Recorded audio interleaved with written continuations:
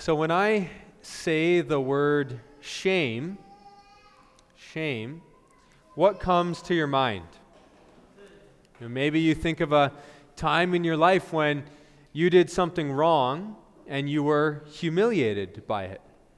And maybe you were caught doing something that you shouldn't have been doing. Maybe you had failed at something that you were supposed to succeed at, and because of that you felt ashamed.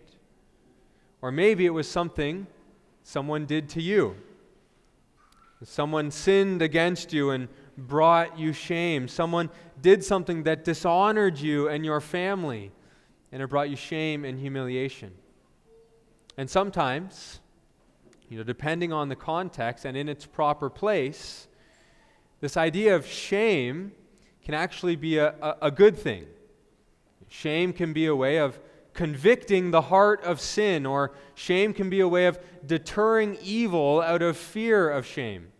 I think one problem in this world today is that really there is not enough shame where there should be shame. Sin can be openly and publicly flaunted, and there is no dishonor that comes with that because there is no shame. One example is if you go out and you sleep around with people that you aren't married to, that used to bring shame in our society. Well, not anymore. In fact, it's more often than not applauded as sexual freedom. If you're a guy, you go out and do that, you're a playa. And if you're a girl and you go out and do that, well, you're a feminist. And it's partly because there's no shame over that sin anymore. So shame can be good in certain contexts. But I think most of the time, shame can also be a very bad thing.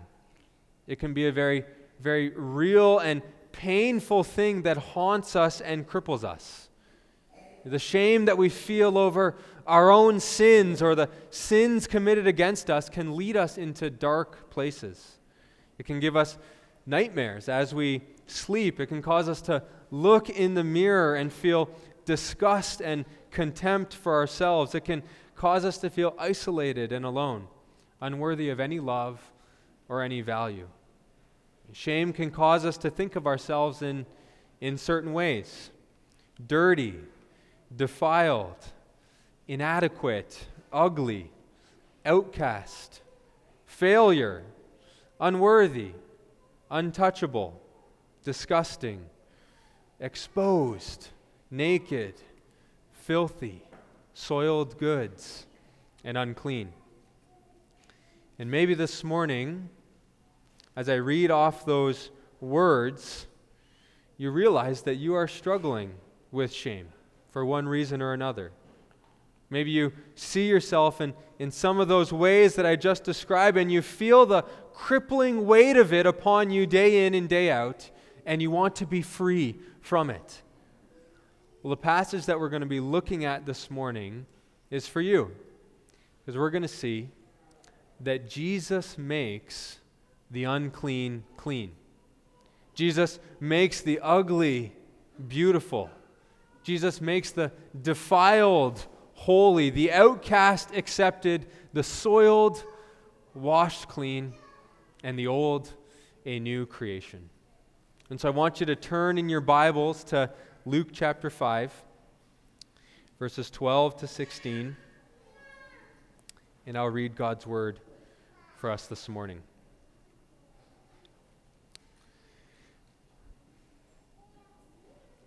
Hear God's word. While he was in one of the cities, there came a man full of leprosy. And when he saw Jesus, he fell down on his face and begged him, "Lord, if you will, you can make me clean."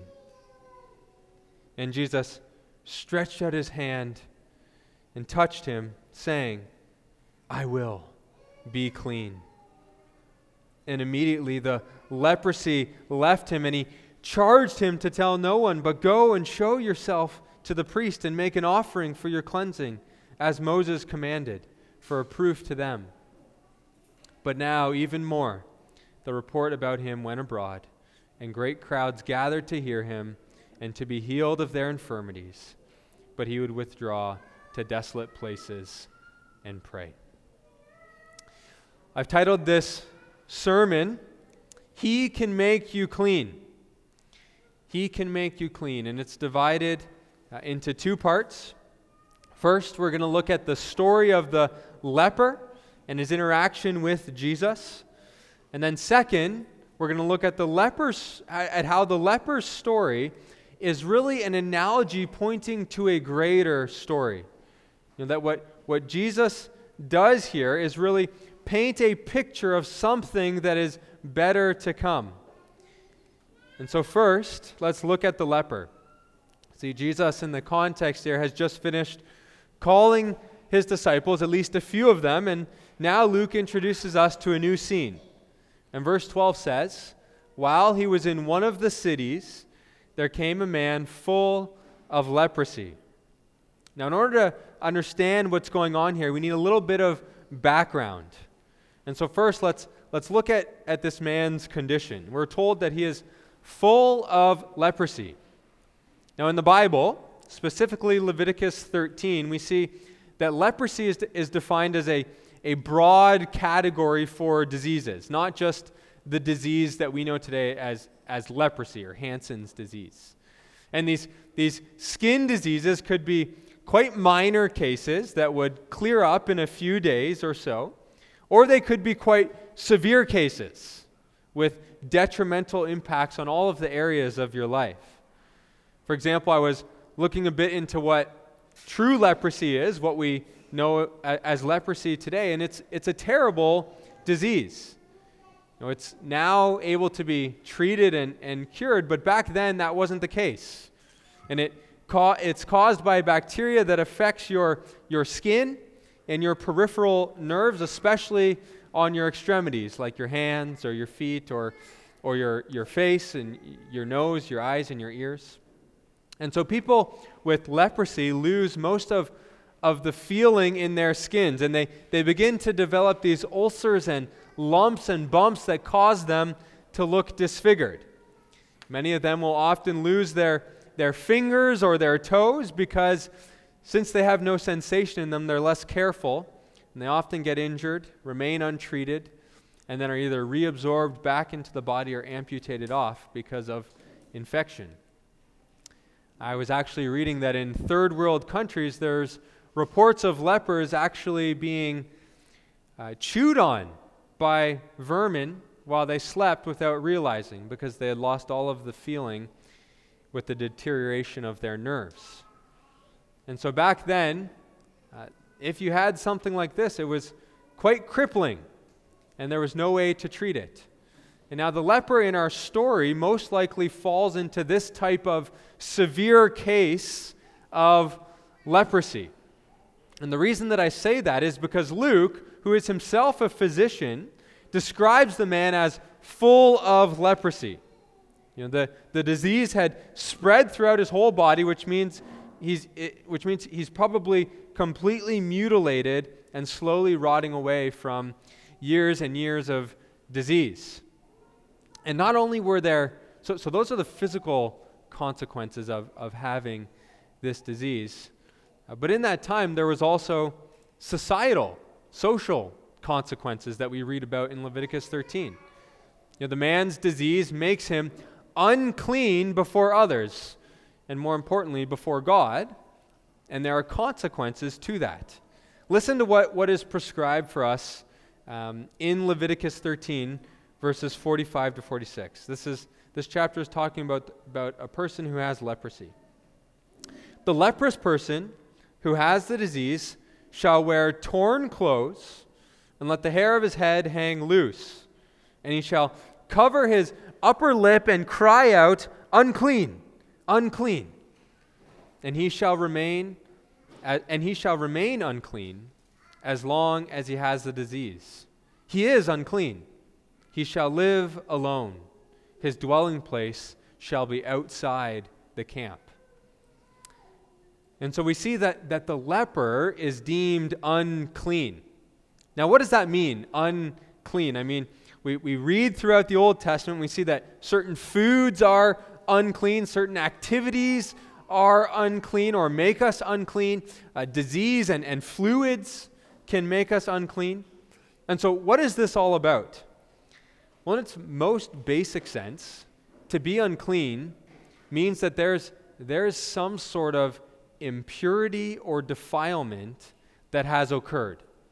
Whatever this unclean thing is, it contaminates the person and makes them ceremonially unclean before God and before others. And as a result of your uncleanliness, you weren't allowed to do certain things. You couldn't approach the sanctuary of God. You weren't allowed to bring to him your tithes and your offerings. You couldn't celebrate the Passover. You'd have to delay that till you were clean again. You couldn't touch certain people or certain things because you would make them unclean. There was a recognition that you were in some way impure before others and before God. And for this leper here in our story, he was reminded of his impurity daily. In fact, his defilement defined who he was. Every time in the morning he woke up alone, apart from his family, outside the city, and he was reminded that he was unclean. Every time he was near another human being, he had to call out, "Unclean, unclean," reminding him once again of his defilement. Every time he had to get ready in the morning and put on his tattered robes, he was reminded that he was impure and that he was unworthy. In fact, certain rabbis at that time even taught that when you saw a leper in town, it was your duty before God to shame them, to throw rocks at them and to shout at them until they left the boundaries of the city and returned to their rightful place among the outcasts at the city limits. Unclean, and the shame that came with that had shaped this man's whole identity. But then, one day, a glimmer of hope filled this man. See, as he was sitting outside the city, he heard that there was a healer named Jesus who had come to town. And this man thinks to himself, could this man make me clean? Could this man give me back my life? Could this man take away my shame? And you can imagine the scene here that follows. And Jesus is up there at the front, sitting and teaching as he normally does. But then all of a sudden, he starts to see that the people are turning away. They're turning to look at something. They're distracted by something. And he starts to hear a faint sound approaching, and it's the sound of a man speaking those words, "Unclean, unclean." And he sees in the distance that the man, as he limps closer, has covered himself in these tattered robes. And he's holding his hand up to his mouth in accordance to the law. And the people, as this man walks, begin to part like a boat going through the water and spreading it apart. And then the man finally arrives at Jesus. And he stops his chant of "unclean, unclean." And he takes off his hood off of his head. The people gasp, some shout curses at him, and then verse 12 tells us what he does. And when he saw Jesus, he fell on his face, and he begged him, "Lord, if you will, you can make me clean." See, this man who for many years of his life had been defined by uncleanliness falls down before the Lord, and he begs him to make him clean. He's aware of his condition. He knows that he is unclean. He's not denying that, but he comes to the Lord recognizing his need and recognizing that if he is going to be healed, it must be by the supernatural work of Jesus. And so he humbles himself, falling down. He steps out in faith, and he asks the Lord to heal him, to remove his uncleanliness and to remove his shame, to give him back his life and to give him back his honor, to allow him to enter once again into the temple and to the presence of God and the presence of others. And we all know what happens next in our story. Look at verse 13. And Jesus stretched out his hand as this man is lying down on the ground before him, stretches out his hand and touched him, saying, I will be clean. Now, Jesus here could have healed this man with his word. Jesus could have simply said, I will be clean, and the man would have been clean and the man would have been healed. But what does Jesus do here? He intentionally reaches out and touches the leper. You know, this leper who hasn't felt the touch of another human being in 2, 5, 10, maybe 20 years is now touched by Jesus. And in doing so, Jesus is actually, according to the law, making himself unclean by doing this. You know, Leviticus 22, verse 5 to 6 says, and whoever touches a swarming thing by which he be made unclean, or a person from whom he may take uncleanness, whatever his uncleanness may be, the person who touches such a thing shall be unclean. You see, Jesus willingly makes himself unclean by reaching out and touching this man. Now the question is why? Why would Jesus do that? Well, to show that he is willing to take this man's uncleanliness in order to make him clean.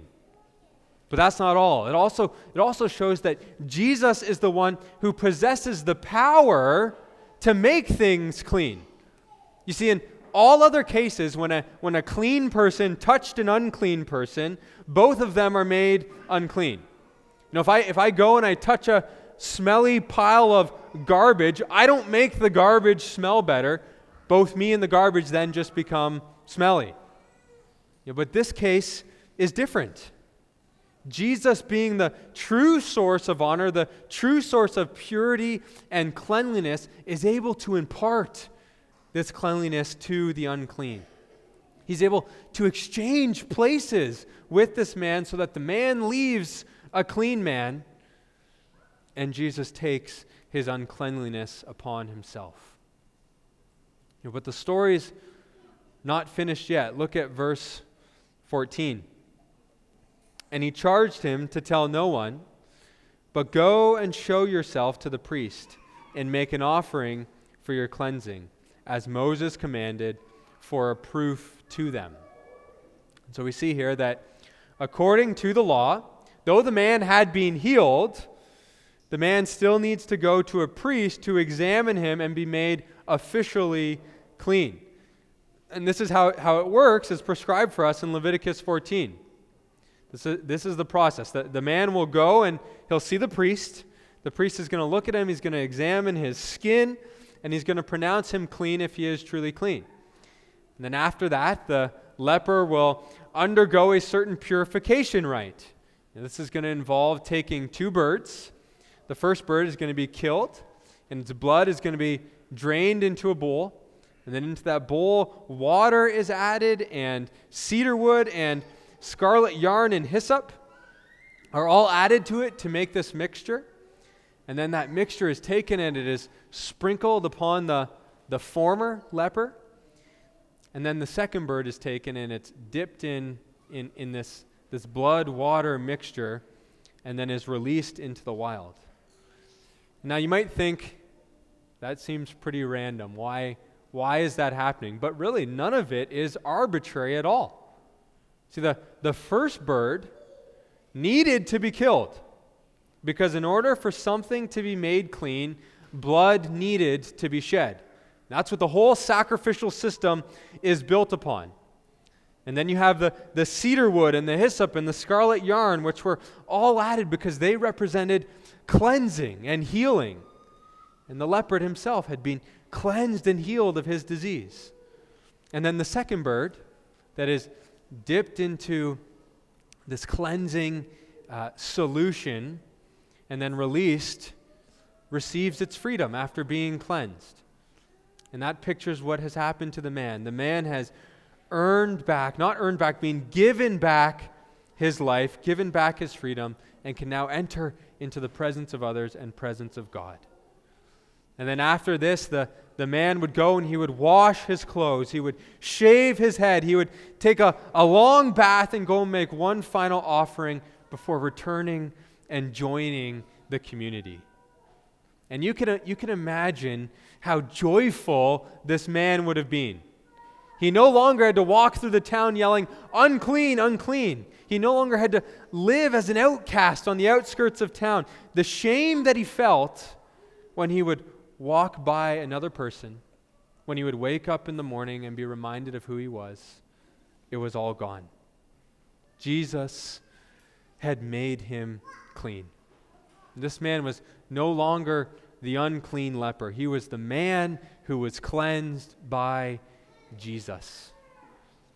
Now, very quickly, I want to look at verses 15 and 16 before we get into our application of this story.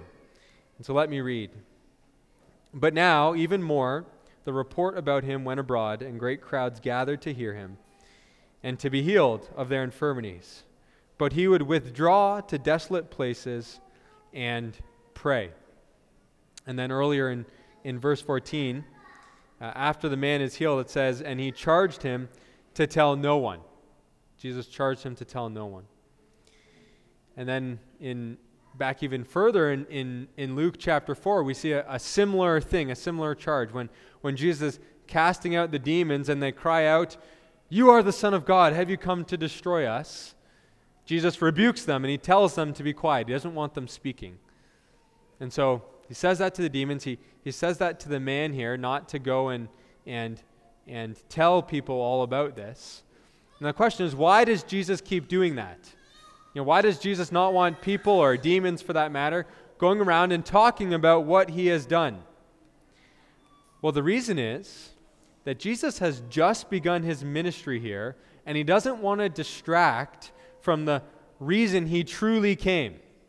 If people saw Jesus simply as a liberating king, or simply as a miracle worker or a feeder of the hungry, then they might miss the bigger picture of why Jesus came. And the bigger picture of why Jesus came is this: Jesus came to seek and to save the lost. Jesus came as the suffering servant who was going to lay down his life on the cross for the sins of his people. That's why in John 6, verse 15, after Jesus feeds the 5,000, we see that they go and they try to make him their king by force, and yet Jesus withdraws away from them because that was not his mission. And it's the same thing here. People are hearing about this mighty miracle worker, and that's why they come to him. Not for true salvation, not for the true life that he offers them. And I think there's some application for us in this. Why did you come to Jesus?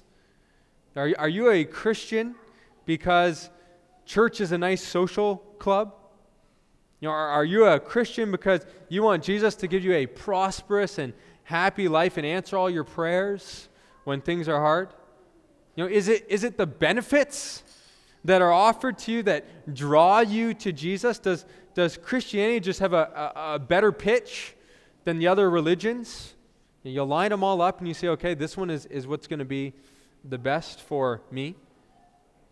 You see, that's not why we come to Jesus ultimately.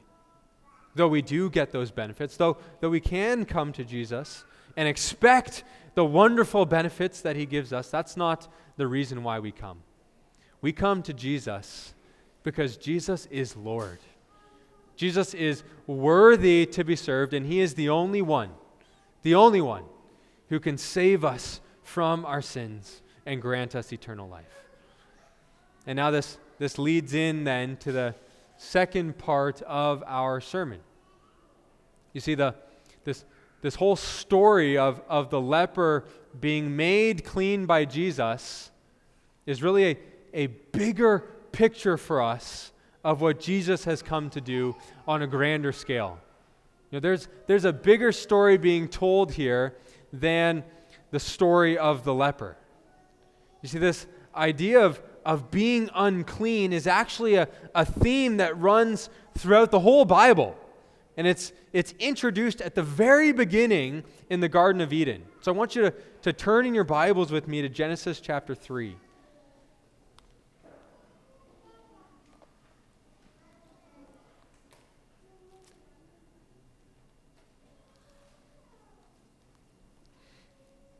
Genesis chapter 3. You see, when Adam and Eve sinned, not only did it bring guilt upon themselves, they brought with it shame.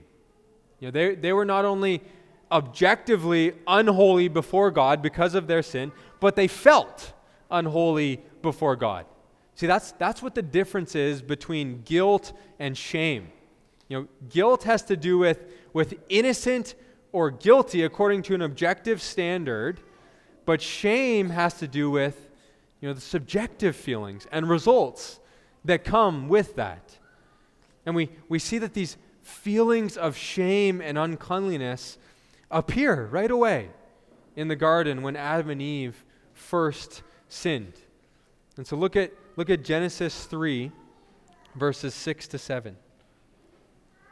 And so when the woman saw that the tree was good for food, and that it was a delight to the eyes, and that the tree was desired to make one wise, she took of its fruit and ate.